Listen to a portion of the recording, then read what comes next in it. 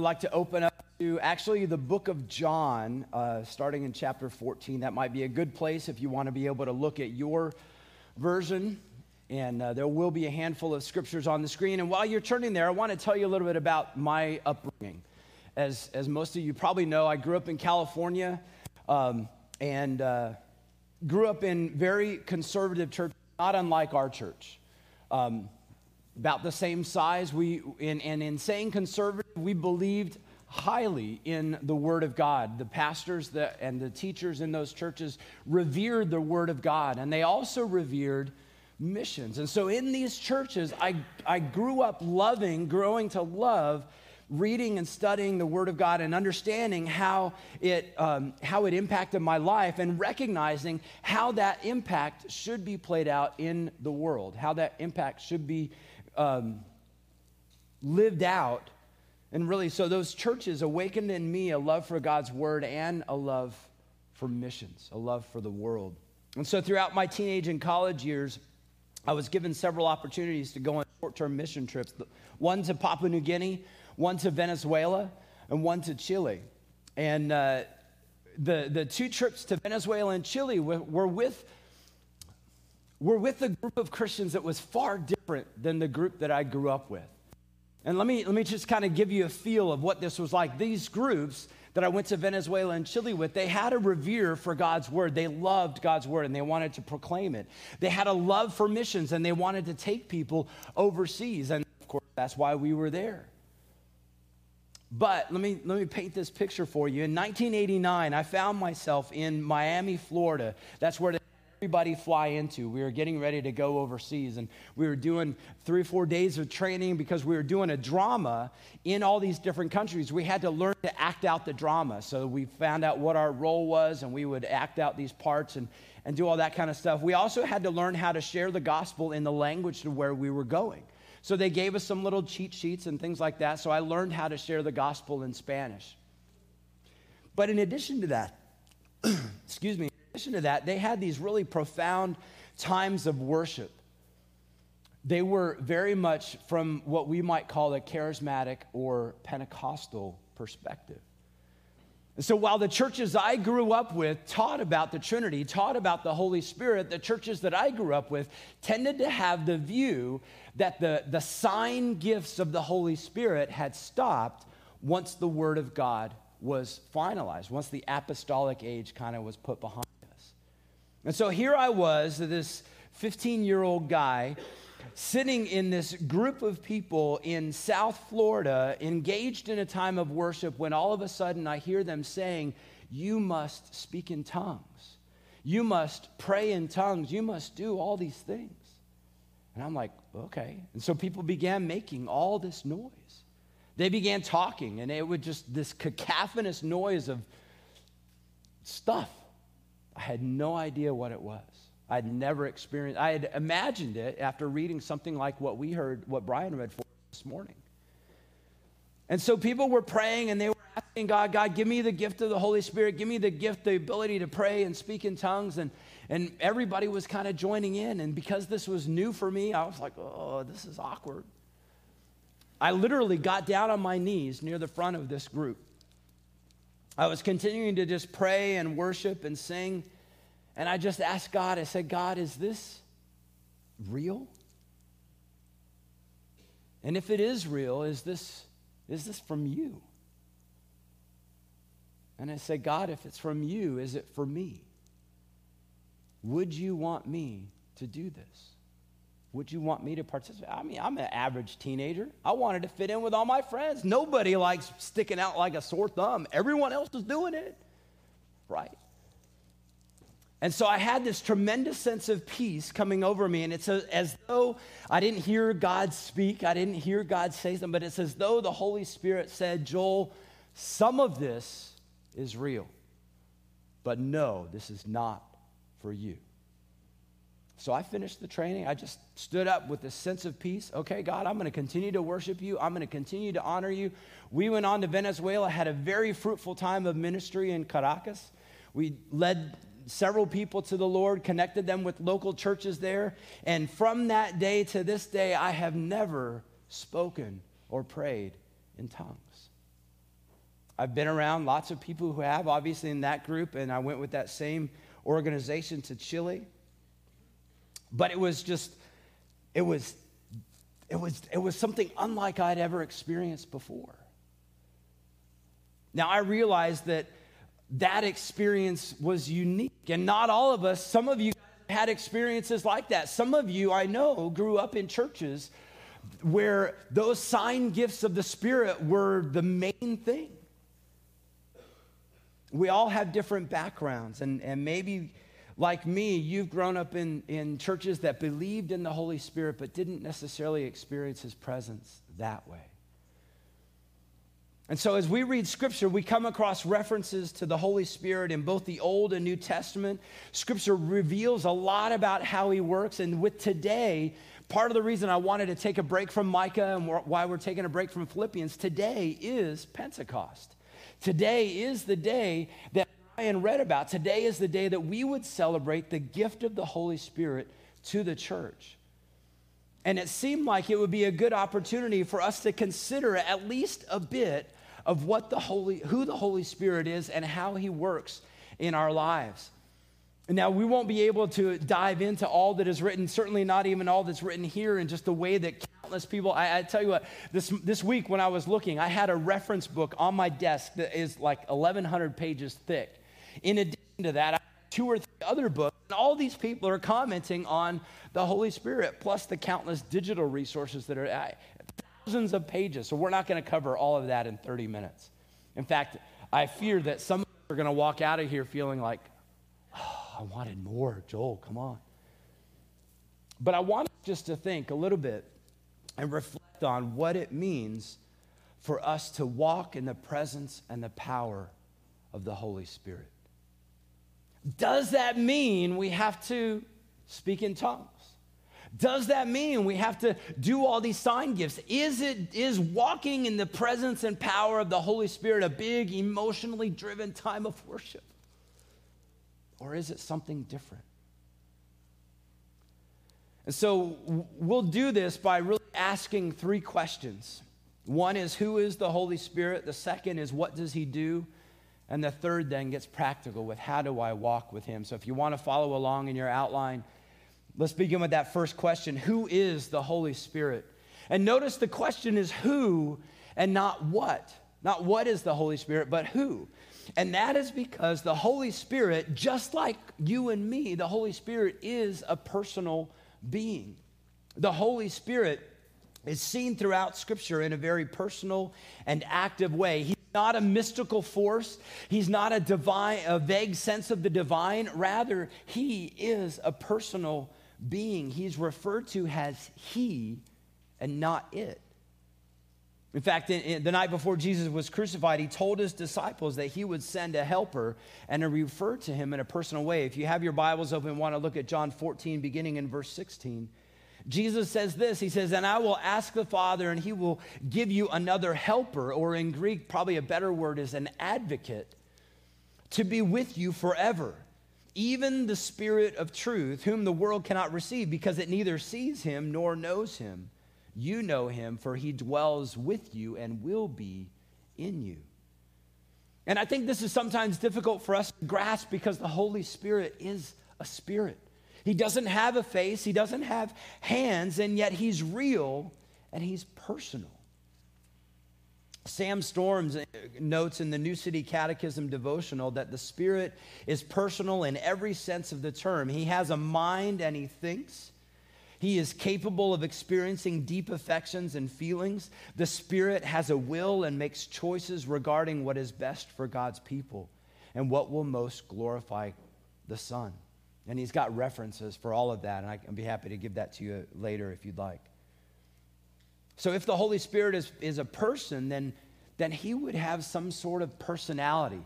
Now, I know some of you guys really like those personality profiles, maybe something like the DISC or the Enneagram. We can't necessarily give the Holy Spirit a number. Holy Spirit, where are you on the Enneagram? Where are you on DISC? But he's got a personality. John Wolvert, a commentator, says that he defines personality as containing essential elements of intellect, sensibility, and will, which means that For something to have personality or to be personal, it must exhibit each of those. And so he goes on, John Wolver goes on to note several ways that the Holy Spirit does that. First of all, he expresses his personality in that he has an intellect. We see this in 1 Corinthians 2:10-11. For the Spirit searches everything, even the depths of God. For who knows a person's thoughts except the spirit of that person, which is in him? So also, no one comprehends the thoughts of God except the Spirit of God. Those attributes of being able to search, comprehend, and knowledge all point to the presence of the Holy Spirit's intellect. But secondly, the Holy Spirit demonstrates sensibility, and we see that most clearly in that he can be grieved. Ephesians 4:30 says, do not grieve the Holy Spirit, by whom you were sealed for the day of redemption. The Holy Spirit's not emotionless. He's not a robot. He feels pain. He feels it when you and I reject what he says, when we disobey what he prompts us to do. Thirdly, we see that the Holy Spirit has a will. 1 Corinthians 12:11 said, all these are empowered by one and the same Spirit, who apportions to each one individually as he wills, or as he chooses. And really what he's talking about there, he's talking specifically about spiritual gifts in that concept that the Holy Spirit gives or endows every believer with spiritual gifts. R.C. Sproul notes that the Spirit does things that we tend to associate with a personality. He teaches, he inspires, he guides, he leads, he grieves, he convicts of sin, and more. And we'll consider a bit of that in a few minutes. But I think it's important for us to understand that the Holy Spirit, this third person of the Trinity, is personal. And he is someone with whom we can interact and relate. And yet, unfortunately, as Francis Chan has so aptly observed, the Holy Spirit is so often forgotten. In addition to being a personal being, the Holy Spirit is divine. The Holy Spirit is fully God. Theologians refer to him as the third person of the Trinity, fully God but distinct from the Father and the Son. In fact, consider these attributes that Scripture uses to describe the Holy Spirit that are consistent with attributes that we would see as God. For instance, omniscience. He is all-knowing. Isaiah 40:13 says, who has measured the Spirit of the Lord, or what man shows him his counsel? He knows all things. It's not just God the Father that does that, but God the Holy Spirit. Secondly, he is omnipotent. He is all-powerful. Nothing is impossible for him. In fact, the angel's encounter with Mary, when Mary said, the Holy Spirit will come upon you, will overshadow you, and so that the child to be born in you will be called Son of the Most High. And then he went on to say, don't forget your relative Elizabeth, who's way past childbearing years, is pregnant. For nothing is impossible with God. And it was the Holy Spirit's work in their lives that allowed those births, those pregnancies to happen. Thirdly, we see his omnipresence. Just as God is everywhere, so too his Spirit is everywhere. The psalmist in Psalm 139 said, where can I go from your Spirit, or where can I flee from your presence? The Holy Spirit is also eternal. He is from before the beginning. Genesis chapter 1, verse 2 says, the earth was without form and void. Darkness was over the face of the deep, and the Spirit of God hovered over the face of the waters. The Spirit also demonstrates foreknowledge. Not only does he know what's happening now, but he knows all things, the end from the beginning. And it's as though God sees the timeline of history from on top of it. We look at it in a very linear fashion. I know what happened yesterday, or kind of remember, and I can sort of suspect what might happen tomorrow, but he looks at everything. He looks at it he sees the beginning of the world just as clearly as he sees today. And as clearly as he sees in 2045, as Zoe asked me earlier this week, what do you think is going to happen in 2040? I don't know, but the Holy Spirit does. 1 Peter 1:11-12 says, inquiring what person or time the Spirit of Christ in them was indicating when he predicted the sufferings of Christ, the subsequent glories. It was revealed to them, referring to the prophets, that they were serving not themselves, but you, in the things that have now been announced to you through those who preach the good news by the Holy Spirit sent from heaven, things which angels long to look into. Essentially, Peter's saying, look, we know these things about Christ because the Holy Spirit told people way back there to write about something that they wouldn't understand so that you would have knowledge today about Christ being there now. The Holy Spirit has foreknowledge. We could talk about other attributes like his goodness, like his love, and many other things. But I hope you see that Scripture reveals that the Holy Spirit is part of the triune God. He is distinct from the Father and Son, but he is equally God. In fact, when we are called, when we are commissioned to go and make disciples, Jesus told his disciples, he commands us, go and make disciples, baptizing them in the name of the Father, the Son, and the Holy Spirit. Now, really, we've only scratched the surface of who the Holy Spirit is, but let's think about that second question. What is it that the Holy Spirit does? What does he do? Scripture's description of what the Holy Spirit does is immense. In fact, R.C. Sproul, in a really small booklet, describes his work in this way. He describes his work in creation, in salvation, in sanctification, in advocacy, in illumination, in anointing. All of these, he uses biblical references to help us understand how the Holy Spirit works. And that's R.C. Sproul. That's a well-known theologian, a guy who studied Scripture and looked at all these things. But let's consider what Jesus said, how Jesus described what the Holy Spirit would do. In John 14:26, he says, but the Helper, the Advocate, the Holy Spirit, whom the Father will send in my name, he will teach you all things and bring to your remembrance all that I have said to you. And here, Jesus specifically references two things that this advocate will do. First of all, he will teach. He will teach. And I think there's a part of this teaching that was very specific to the disciples. I mean, think about this. Here it is, the night before Jesus' crucifixion. He's going to die the next day. He's going to come back to life 2 days, 3 days later. And then he's going to walk with the guys for like a month and a half. He's going to be ascended. So now the disciples are left with 3 years of Jesus' teaching and a church to lead. How in the world are they? The Holy Spirit will help you. And I think we have the benefit of that when we look at all of the letters of the New Testament, the way that the Holy Spirit taught and instructed these disciples into what to write so that we would have that benefit. And sometimes people want to say that the Spirit will give them a new word or a new teaching. But I think it's important for us to recognize that the Spirit works within the confines of his word, his revealed word. So the Spirit is not going to tell you to do something. He's not going to give you and me some sort of command that is contradictory to his word. And part of the challenge with several pseudo-Christian groups is that they claim to have new words or new teachings that contradict Scripture. Which is why I think we need to maintain a high view of Scripture and a full, clear understanding of the Trinity, of how the Spirit works in us. But Jesus said not only would the Holy Spirit teach, he said, secondly, the Holy Spirit will remind you. And for the disciples, as they lived in this time after Jesus' ascension, the church would be expanding. They would need the Spirit to say, hey, remember when Jesus said this? Remember when you experienced that? This is how. And I think in our lives today, the Holy Spirit works in so much the same way. You see, for them, they only had hearing. Most of those guys weren't writing stuff down, so they had to just go from memory.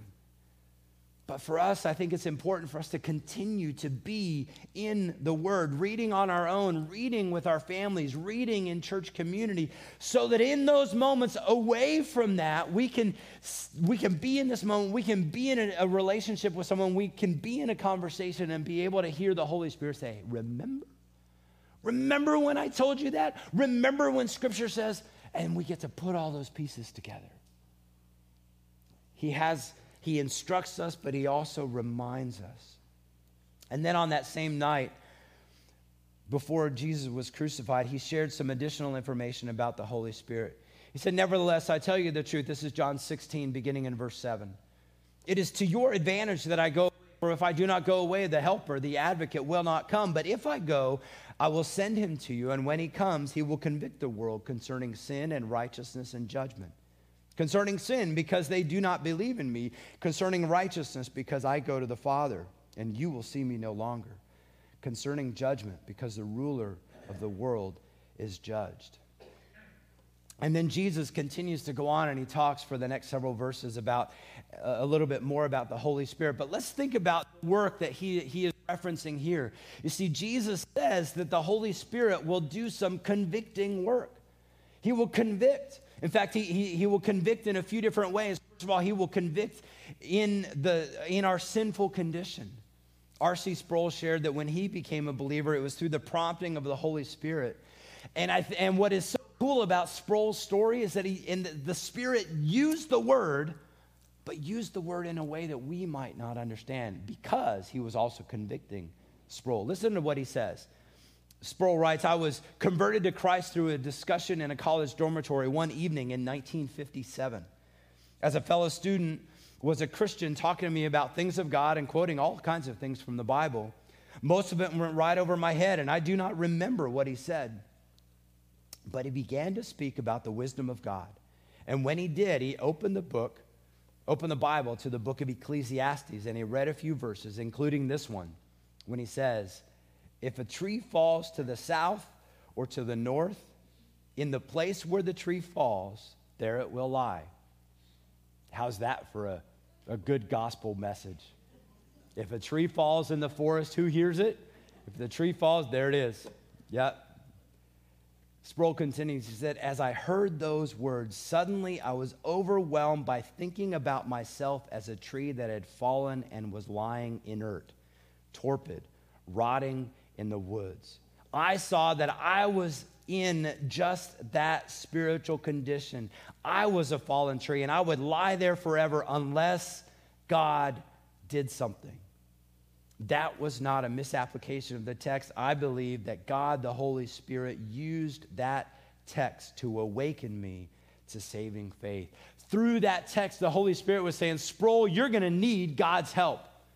And you better do something about it. You better respond, or you're going to be just like that tree lying, rotting in the forest. He does that same thing for each of us. He convicts us. He helps us realize we have a sin problem. Maybe the Holy Spirit is convicting you right where you sit. Maybe he's raising an awareness of your sin through some obscure passage, just like the one he used in Sproul's life.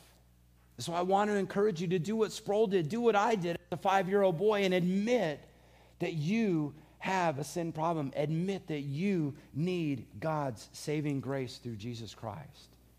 Believe in him. Come to him. And it's the Spirit's work that works in our hearts that says, hey, you've got a problem that you can't fix, but Jesus solved it. Will you come? But secondly, the Spirit also convicts of righteousness. Jesus said that because he's going to go back to the Father, he wouldn't be here in person to model righteousness for his disciples. And so the Spirit is there to help God's people walk in righteousness, to help us live out what we have in the Word. But then thirdly, the convicting work of the Spirit regarding the judgment. That reveals that there will be a definite time of judgment. Sometimes, for some of us, we think that this world's just going to go on and on and on and on. At some point in time, God is going to come and he will judge. Hebrews tells us it is appointed for man once to die, and after that, the judgment. And so it's the Holy Spirit helping us realize the finiteness, the limitedness of our time here on earth. But in addition to the convicting work of the Spirit, Jesus discussed the guiding work. He refers to this as his guiding God's people into all truth. And this would happen in the future, and I believe this happens most when we realize that human ways and God's ways are contradictory. As the Spirit guides us into God's truth, he helps us see that a soft answer turns away wrath. He helps us see that love covers a multitude of sins. He helps us see the power of forgiveness. He helps us see the way that we should treat people around us. if we were to expand our study into the Bible more about the Holy Spirit, we would see some of the ways that he gifts each believer.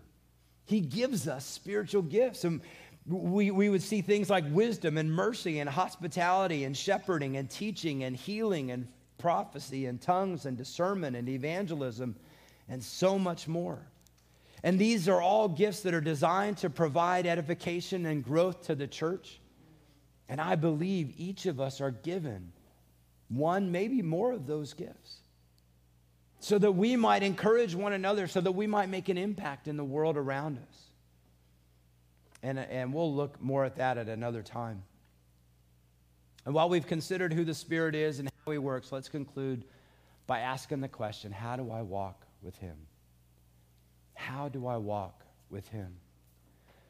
A couple weeks ago, when we considered Micah 6:8, we briefly read and thought about what it means to walk humbly with God. And I showed you that illustration of Danielle and I hand in hand. And obviously, the Holy Spirit is a spirit. We can't hold his hand. We can't walk with him like you might your boyfriend or girlfriend or your best friend. Or we just can't have that kind of physical interaction. But I think that is a good metaphor for us. That concept of walking with someone, walking with God, walking with the Spirit is helpful because of the nearness it requires.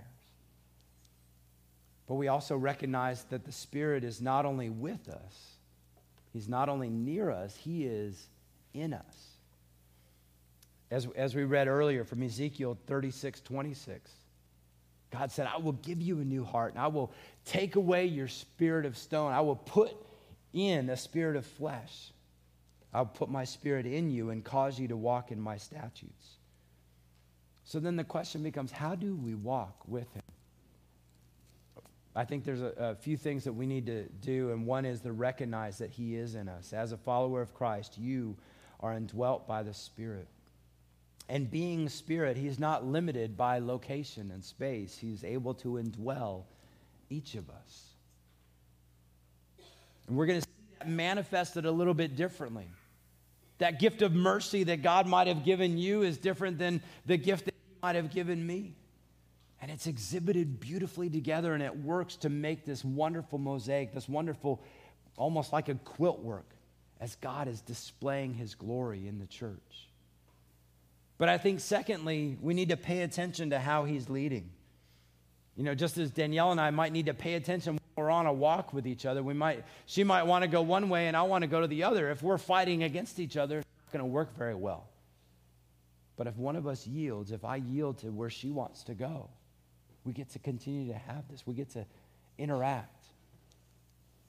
But then the question becomes, how do I pay attention? He doesn't often speak out loud. No, he doesn't. Elijah experienced that soft stillness of God where he had to encounter where God was. He stood there and God brought before him a huge earthquake, and then he brought a great wind and fire, and finally there was the sound of a low whisper, and that was when he could hear God speak. So I want to encourage us, and I'm talking to myself just as much as you. We need to pay attention to those soft nudges, those gentle whispers. And maybe it's going to happen when you're walking through the cafeteria at school and you feel that Holy Spirit saying, hey, why don't you go spend time with that person that you don't really like to spend time with? Or maybe it's the Holy Spirit saying, why don't you send a text to that person? Or check on how this family's doing. Or you know that person that identifies as some other gender? What if you were to just go and befriend them? Be the light of Christ to them. The Holy Spirit is going to talk. We have to pay attention. He may not say, hey, Joel, you need to do this. But he will nudge you. And sometimes he'll nudge you and nothing big will happen. Danielle and I think we were talking about this week. Every now and then I'll get these nudges. I'll see someone on the side of the road and I'll see. You ever have that moment when you think, I should go and help them? And then you pass by. And then, so I did that a couple weeks ago. I passed by somebody. I turned back around and checked on them. Hey, do you guys need any help? No, we're fine. We got all the gas we need. So I went on and did whatever I was going to. And I think it was Danielle.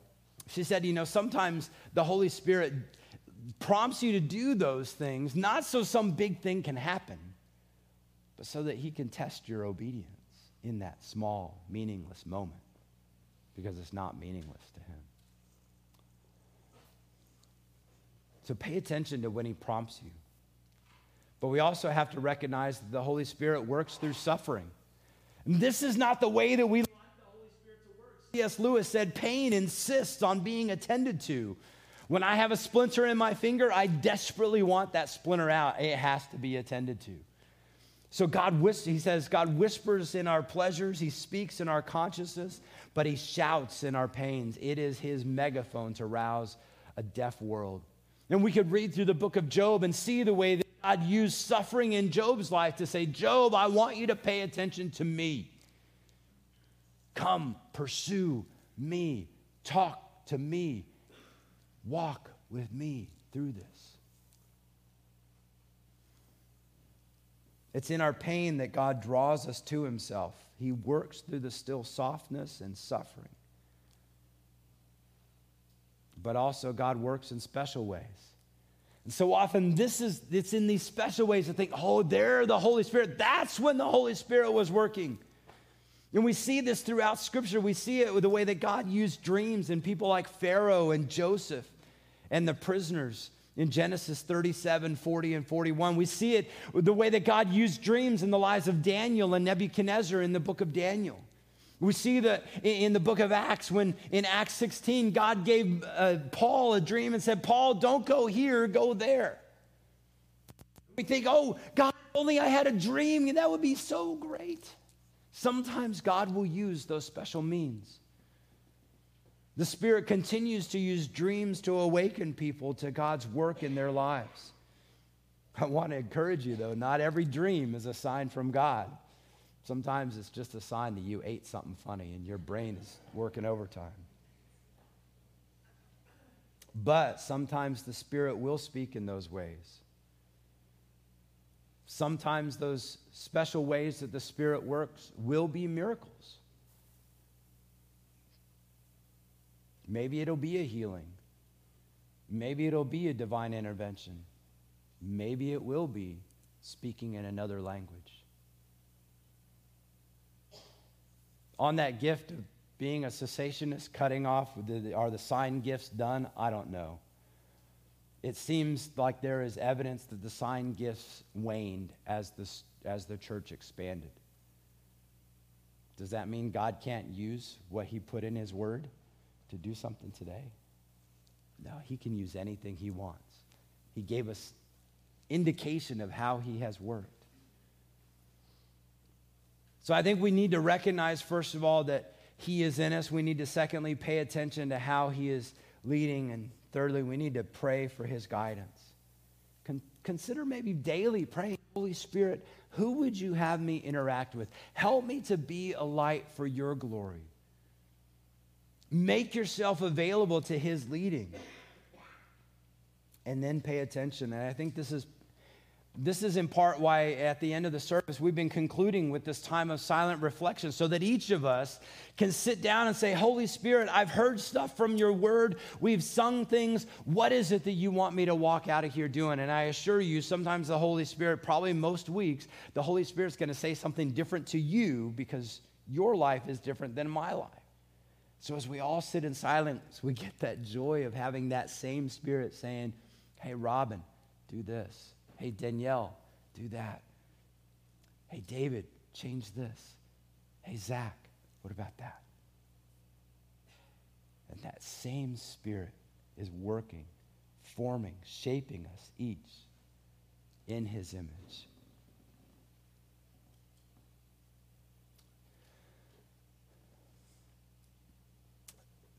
So today is Pentecost, which was 50 days, which is what Penta refers to, 50. 50 days or 7 weeks after the Feast of First Fruits in the Old Testament. It was also called the Feast of Weeks And in Hebrew, it was referred to as Shavuot.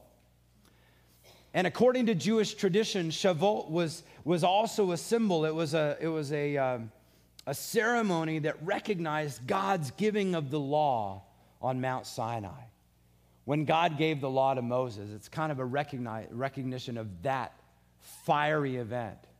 In fact, there's now a mountain in Saudi Arabia that Eric has told me about that they think is Mount Sinai. It still looks like the top of it's been burned off. I'm looking forward to going there sometime. But if you remember that first if that is the case, in that first Pentecost, Moses is up on the mountain, he's getting the law from God. And what happens down below? God's people have fashioned a cow out of gold and began worshiping this cow. And in response to that, 3,000 people lost their lives because of their rebellion. Fast forward to the Pentecost that Brian read about earlier. We didn't read the whole passage. But here, in a little room in Jerusalem, filled with all sorts of people from every nation under heaven, as it said, there are all these people who began hearing the word of God in their language. And Peter got up and he shared a sermon and he explained exactly what was happening. And what happened at the end of that day? 3,000 people, roughly the same number that died at Mount Sinai, 3,000 people gave their lives to Christ because the Holy Spirit, the Spirit of God, had poured out on both. There were similarities in fire. There were similarities in drastic changes. We get the joy of walking daily with the Holy Spirit. May we walk in grateful recognition that His presence is in our lives. I don't think we should always look for those mystical sign moments because it's often in those quiet, ordinary things, those acts of obedience, the boring, dull obedience where God is glorified. Because if we need a mystical encounter around every corner, we're going to run out of corners before we start walking faithfully. Because they're going to come too few and far between. But God has given us His word, inspired by His Spirit. Now He's indwelled each of us with His Spirit. Pay attention. Listen and pray that God would use it, that His Spirit would lead us. Let's pray. God, thank you so much for your word. Thank you for your Spirit and your presence in our lives. Help us to walk faithfully with you each and every day. We ask this in your holy name. Amen.